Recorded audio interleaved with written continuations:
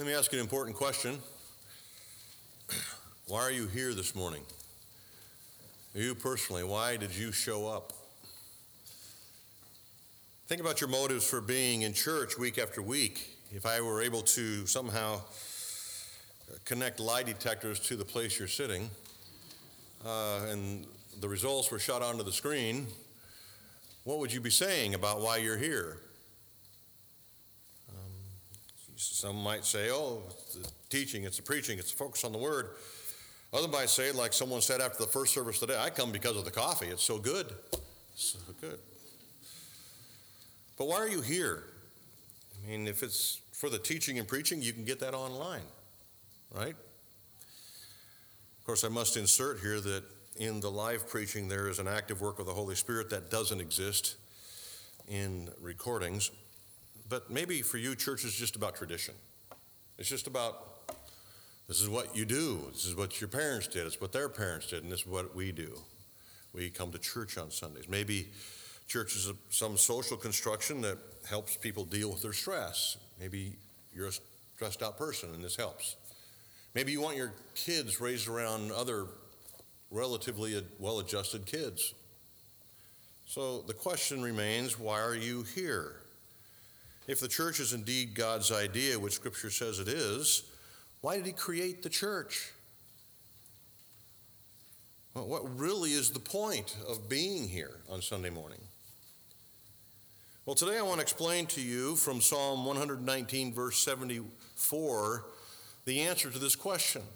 So if you have a Bible, I want you to open your copy to Psalm 119, verse 74, and I'm going to read it for you and do my best to explain my introduction. It says this, Psalm 119:74, those who fear you shall see me and rejoice, because I have hoped in your word. You might think, okay, it's going to be interesting. Pastor John's going to explain the point of the church from an Old Testament passage. Psalms, no less. This ought to be interesting. Well, I think that this verse has some important lessons to teach us about the importance of authentic believing communities. Authentic Christian communities, if you will. Churches. The benefit and blessing of an authentic Christian community, I think, is revealed here in this text. And maybe might even answer the question I began with. Why am I here? So, a community of believers whose purpose it is to glorify God through caring for one another, loving one another, and living life together in close-knit community, I think is reflected in these verses. Our purpose statement at Sun Valley Church says, Sun Valley Church exists to glorify God by creating an authentic Christian community that's gospel-centered, grace-driven, and mission-minded. It's a mouthful. What's it mean? What does it mean to be in an authentic Christian community?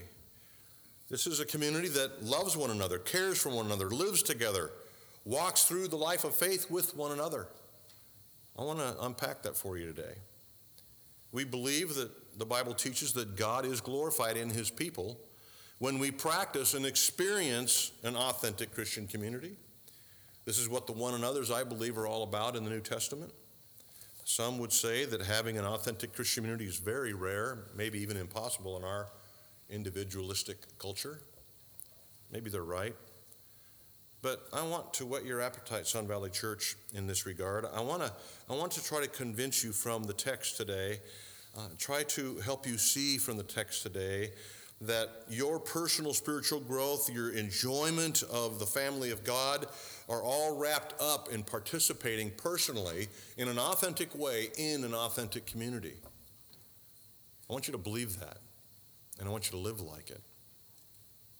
I think Psalm 119, verse 74 is going to help us better understand this and what it means to live in a Christian community, an authentic Christian community, and how we might be better at doing that. This verse obviously speaks about the importance of placing our hope and trust in the Word of God, so that when we go through troubles in life, when we have difficulties, or when we experience joys and so forth and so on, we lean on the Lord, we trust His promises, and we do that together. And when we do that, it seems that we're encouraged by one another. Our lives become a source of encouragement to those around us when they see how we've depended on God, when they see how we've survived a particular challenge. It makes people around us rejoice and hopeful. God's mercies are given to his children to be a source of joy and comfort to the rest of us. So there's a point to being here. Let's look at what this verse says about this. And it has 2 points that I want to cover. First is the character of an authentic person, and the second is the role of an authentic person. I want to add authentic, godly person. Because, you can be authentic and not know Christ. People are living like that all the time. But I think it's important that you hear me say these verses speak about an authentic, godly person, one who's concerned about the family of God. So let's look first of all at the character of the authentic, godly person. Look what the verse says. I think this verse describes believers, those who put their hope and trust in God. In fact, all of Scripture reflects the truth seen here. And what's it say? Those who fear you will see me. And who are those folks? And what are they doing? They're fearing God. Those who fear God are those who believe in him, those who trust his word, those believe that the word of God speaks God's truth, his revelation. So the first thing we see, the first thing that I want you to notice is that the Bible describes believers as those who fear God. Now that, again, I've covered this before, but I'll say it again. It's not a servile fear where you're afraid that he's going to crush you if you take one misstep. It's a filial fear. It's a fear that you won't please him. It's a fear that you might fall away from him and cause less joy in God. It's a fear that's reflected in the following 2 verses, Psalm 33:18. Behold, the eyes of the Lord is on those who fear him, on those who hope in his steadfast love. So fearing God and hoping in his steadfast love are connected in the minds of the psalmist. It says the same thing or similar in Psalm 147:11. But the Lord takes pleasure. The Lord enjoys those who fear him. In those who hope in his steadfast love. It's a filial fear. It's a positive thing.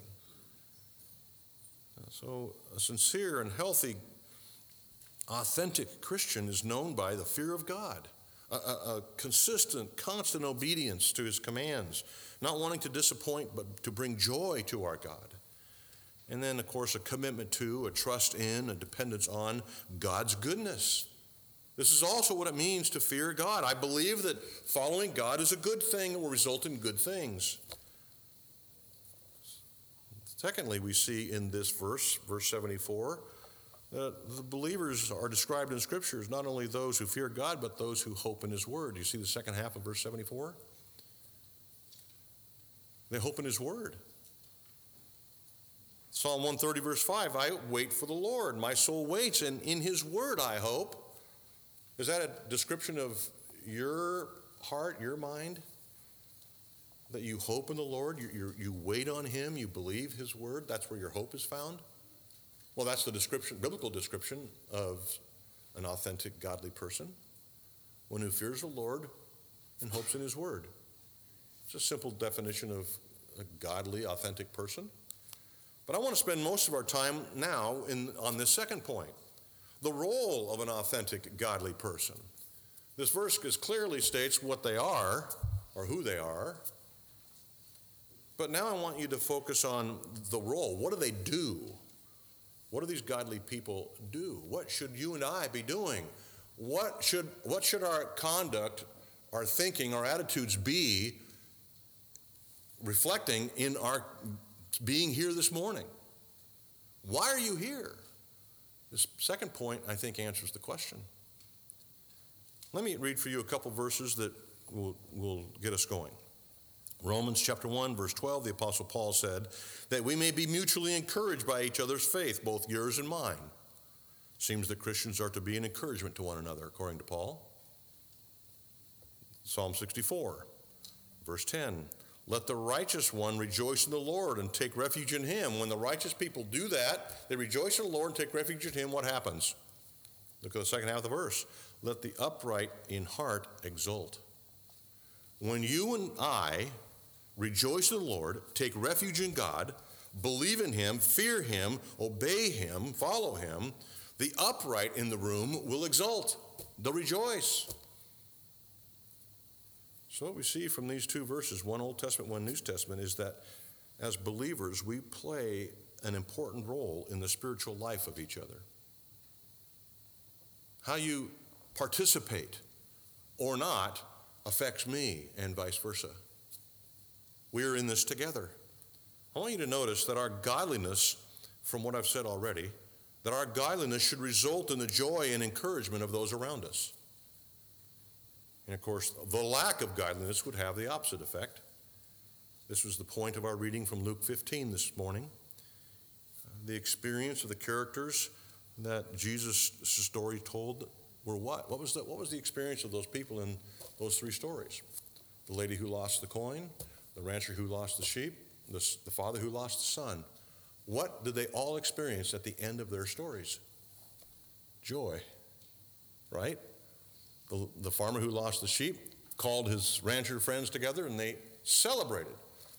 The lady who lost the coin gathered her neighbors together and celebrated the finding of the coin.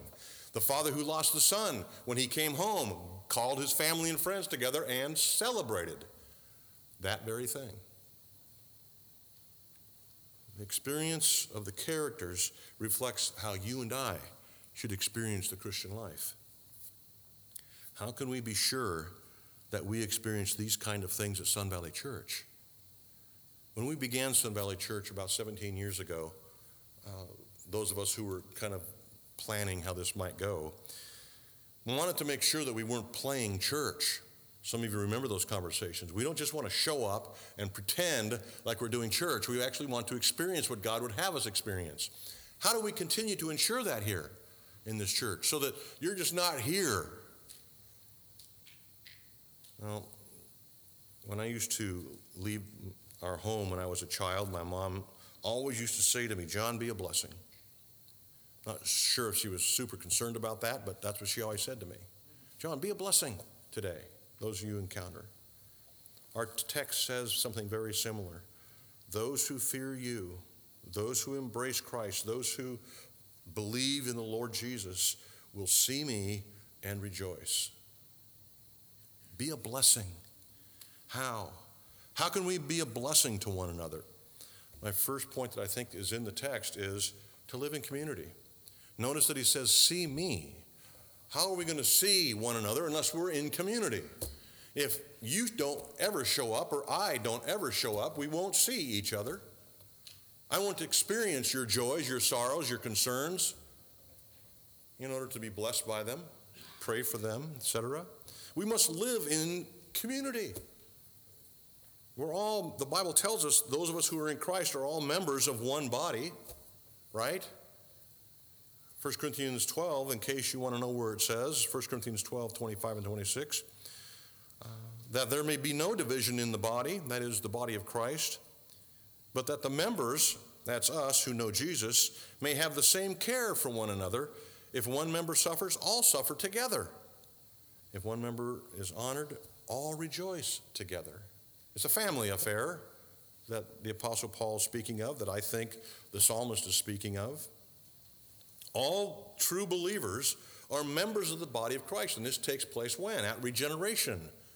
From that point when you come to Christ by faith, confess your sins, as Dennis mentioned this morning, what happens? You are introduced, or you're born into the family of God. That's when this all begins.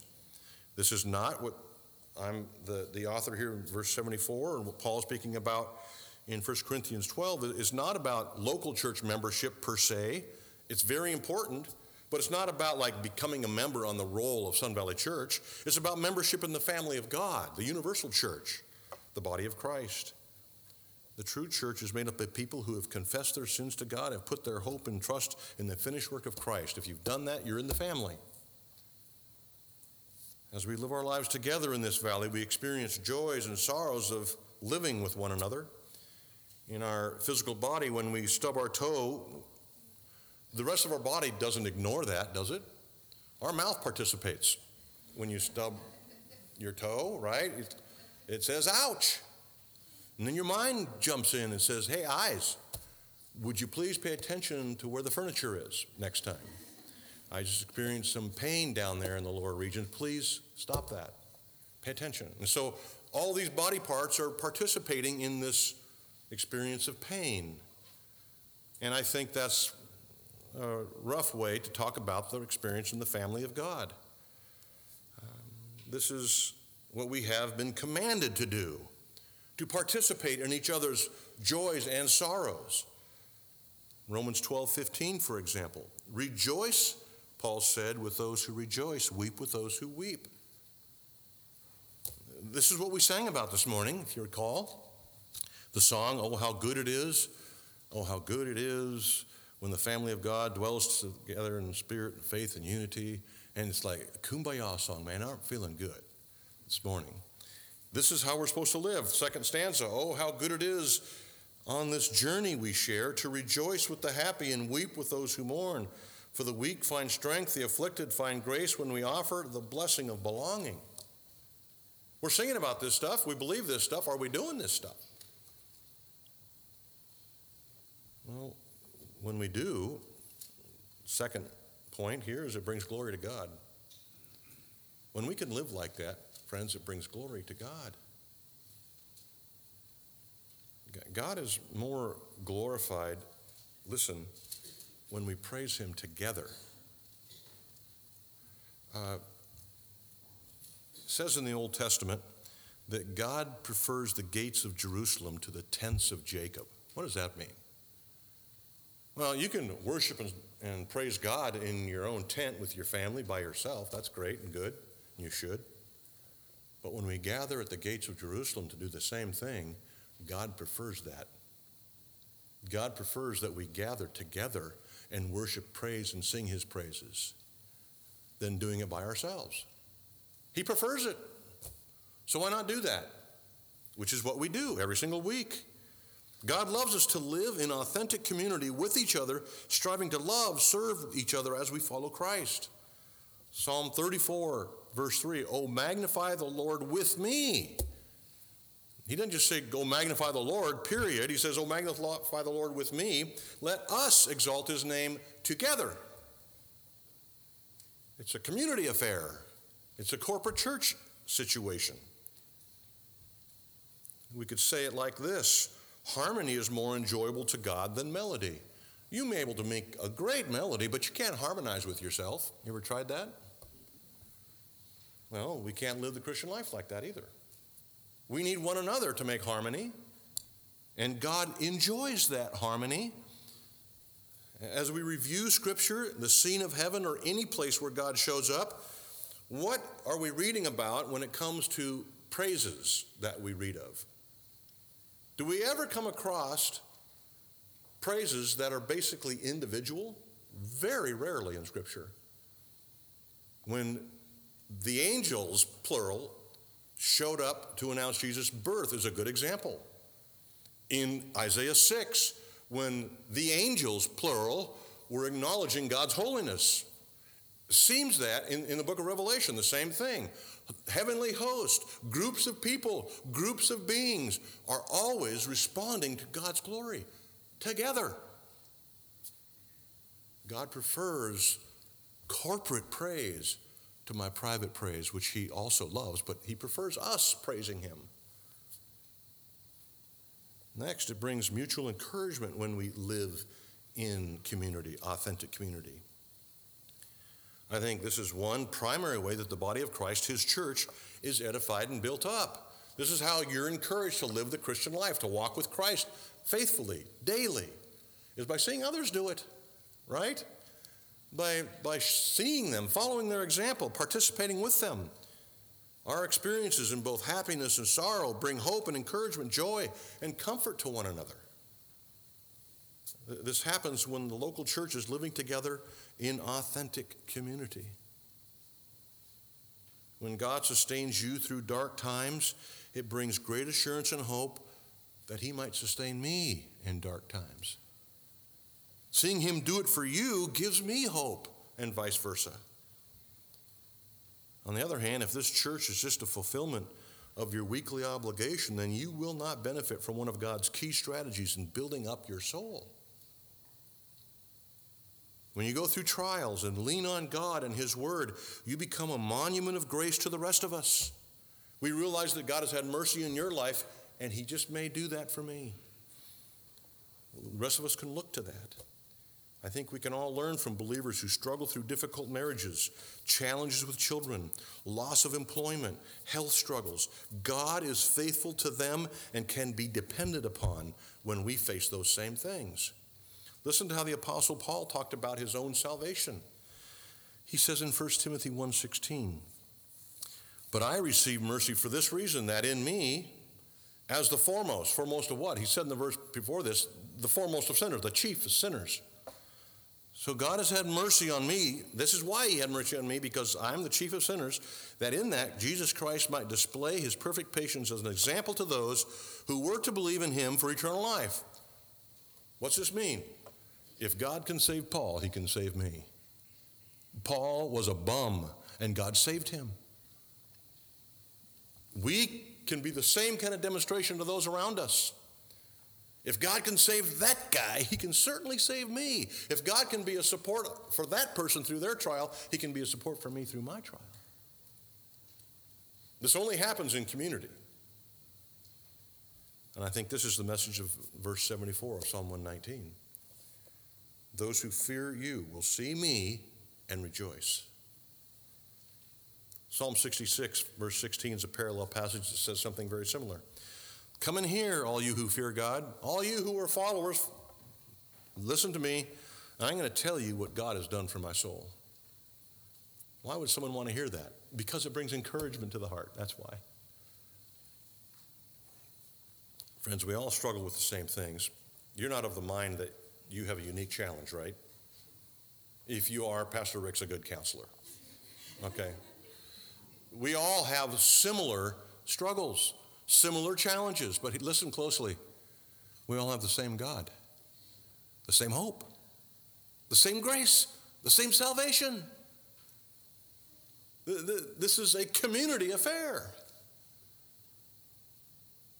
As faithful Christians, we must flood our minds with God's word like this psalm has encouraged us, so that we will better understand our circumstances. Know God's word so you can understand what you're going through.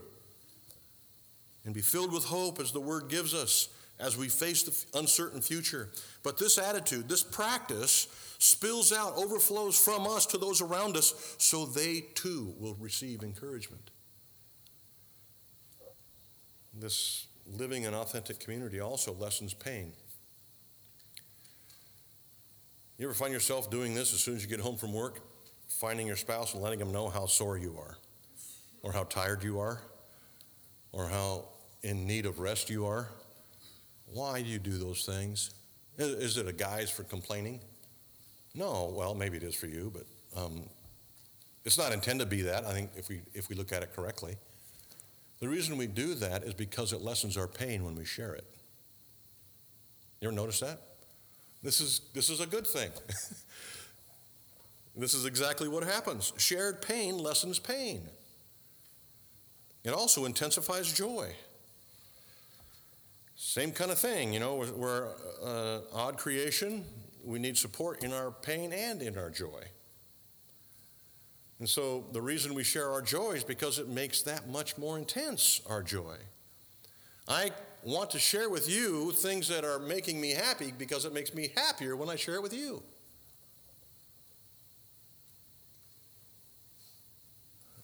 Luke 15 is a demonstration of this.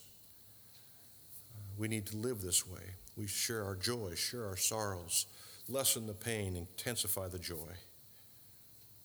Now, we're speaking about the role of an authentic person, that we must live in community. And let me add this. This is the second main point under that second heading. We must live not just in community, but we must live authentically in this community. You can't just show up and get the benefit of being a part of a community. You can't just be on the periphery and expect to be blessed. You might, by accident, get in the way of some blessing. But to participate in a local community as God has designed us to, we must participate. We must authentically participate to get the full value of what God has for us, to live authentically in this community.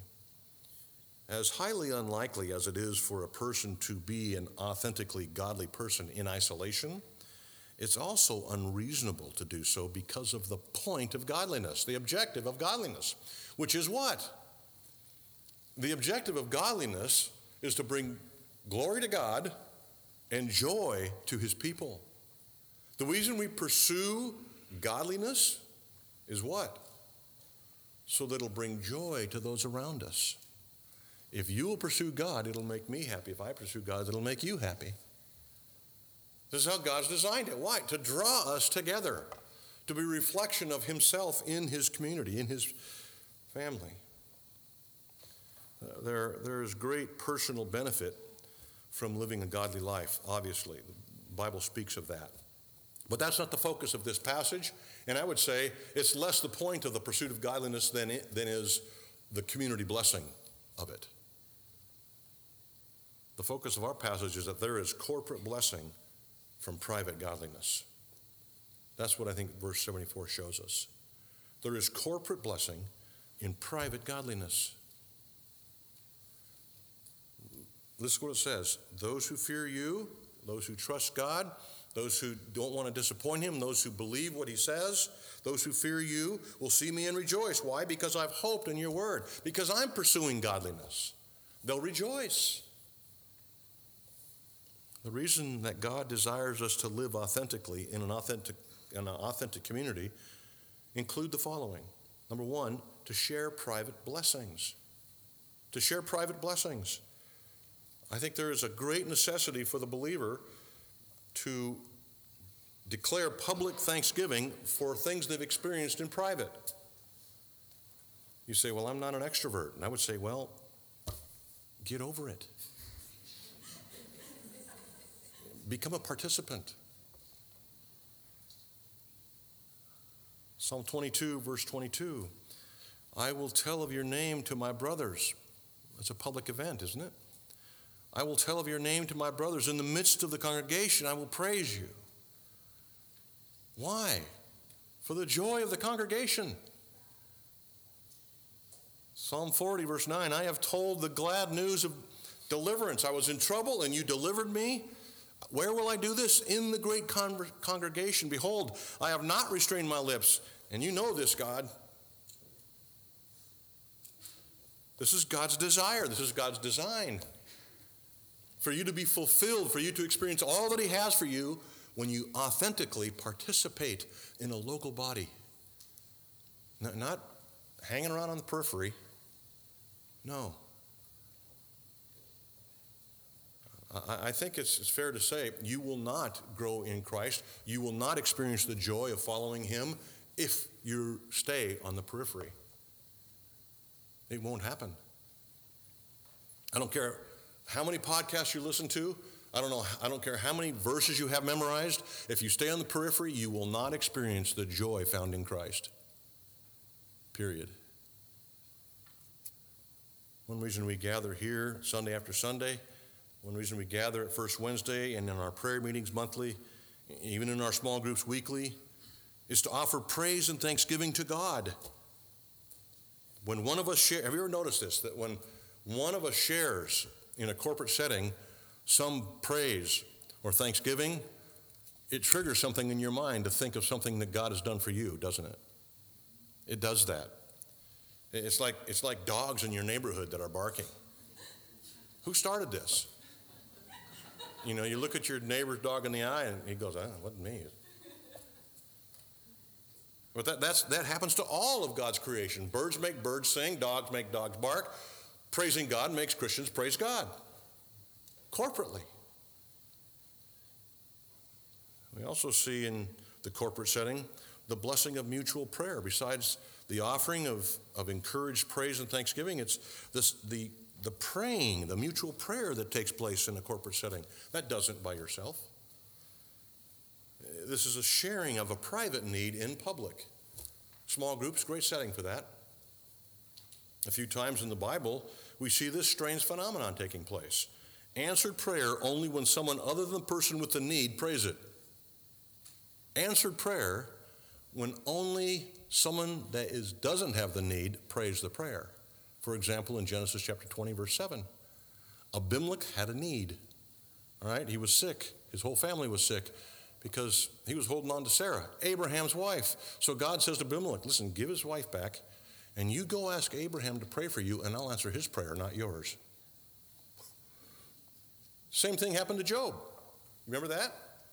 Job's friends kind of dealt with Job wrongly. God said what to them? He said, go to Job, ask him to offer a sacrifice for you, ask him to pray for you, and then I'll heal you. So here's the truth. This is a biblical principle. Sometimes there are needs that you have that will not be answered until you share them with someone else who will do the praying for you. As long as you're willing to go it on your own, the prayer will not be answered. You must share it. And I've given you 2 examples. There are many more in Scripture. Share your prayer requests. That's part of an authentic Christian community. This is what we do. We praise God together. We give thanks together. We pray together for one another. Another reason that God desires us to live in authentic Christian community is because there's blessing in this corporate community. Let me tell you what I mean by that. I've hinted at it off and on, but let me say it directly.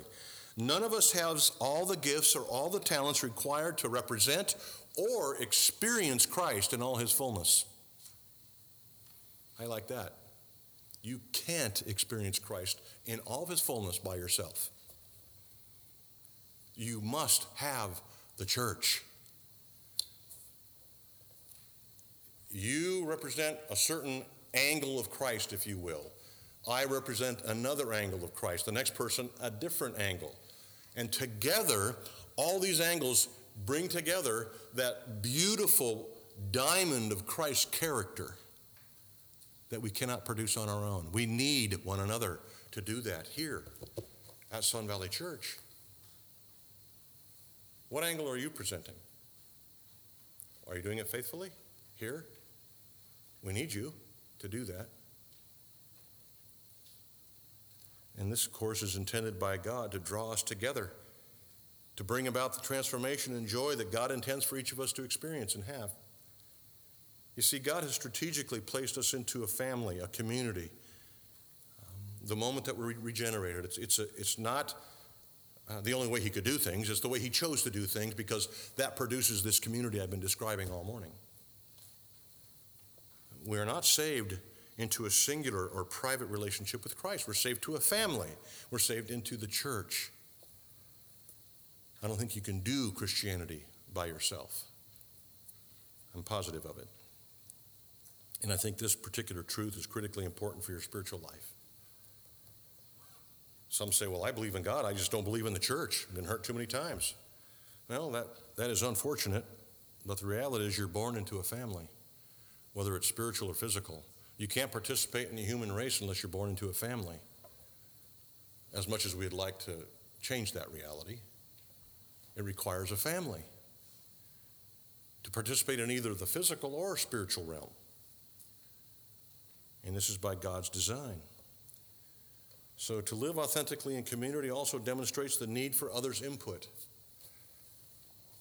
This is a reality that doesn't take long to figure out. Many times we're blinded to our own motives, actions, attitudes. And when we live in community, this allows us the spiritual assistance. It reveals what is actually going on in our heart when someone comes up and challenges us on a certain attitude or action. Our own hearts, as you know, are good at deceiving us into believing that, oh, everything's fine. And everything is fine by yourself, right? I mean, you're a wonderful Christian when you're by yourself, I think, probably, maybe. It's when we get into camping situations with other Christians that our attitudes are revealed. I picked up wood for the last fire. Where were you when that was going on? You know, this kind of stuff comes out really quickly in the Christian experience, doesn't it, in the corporate setting? I served in the nursery for 3 weeks in a row. I haven't seen you around. What's going on? You know, that kind of stuff. So by yourself, you may be a wonderful Christian. The church would be wonderful if it weren't for people. Right? Yeah. Yeah. But when we get into relationships, at least authentic ones, and we have the true joy of examination, loving examination, we grow in Christ. This protects us from developing hard hearts. Hebrews 3 tells us. Being in authentic community also is, I think, a very important means of growing in Christ. You may be able to grow in Christ in your daily Bible reading, critical, important. In your daily prayer time, critically important. Whatever means and methods you use to grow in Christ, I think, are good, important. But one thing that is critical is your authentic involvement in this community. It's here where you're going to be challenged to grow, challenged to change, challenged to adapt, challenged to love, challenged to care sacrificially, and so forth. We believe and depend on the Word of God that this must be the case. Friends, when we actually do that, when we depend on the Word of God, when we believe on Christ, others will grow in their Christian joy, their hope, and their peace. When we do the opposite, of course, when we doubt the Word, when we ignore the Word, our conduct reflects that, and it becomes a spiritual discouragement to those around us, I think starting with those who are closest to us. If I begin to doubt God's Word, my enthusiasm to trust it and to depend on it will be diminished, and that will affect my conduct, which will cause my wife and my children to lose hope. We're in community whether we like it or not. Friends, as this relates to the body of Christ, it's kind of like a stringed instrument. When one of the strings is out of tune, it affects the sound of the instrument, no matter how talented the musician. In the body of Christ, when one of us isn't in tune, the rest of us can hear it. The rest of us are concerned by it. So as we grow in Christ together, the local church, we learn to pray for one another and pray more regularly. We see each other in need when we're connected to each other and we're able and willing to lift each other up, to build each other up, to pray for one another, to encourage one another. This all causes spiritual growth. We also give praise to God for each other when we experience the gifts and blessing that God has granted each of us individually. When I see you exercising your spiritual gifts, it brings me joy. When you see one another and serve next to one another, it brings you joy. I got to say this. At Sun Valley Church, it is a great encouragement to those of us who can see a broad picture of our participation, how encouraging it is to see how much you serve and love and care for each other. Is there room for growth? Certainly. But a great encouragement from me to you as your pastor. I love seeing how you're serving, how you're loving, how you're connected. Do I want more? Yes. Paul says, I like the way you love, but love more. And so that's what I'm saying. This causes spiritual growth. We cannot live in isolation and expect these things to happen by chance. Paul said this to the Corinthian church who was living separate lives. The eye cannot say to the hand, I have no need for you, nor again the head to the feet, I have no need for you. To the eye cannot say to the brain, I really don't care about my toes. Well, you'll care eventually.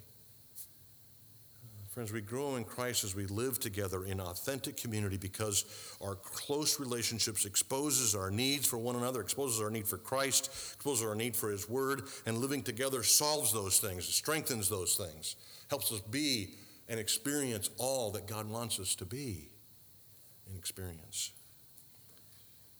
Those who fear you shall see me and rejoice because I have hoped in your word.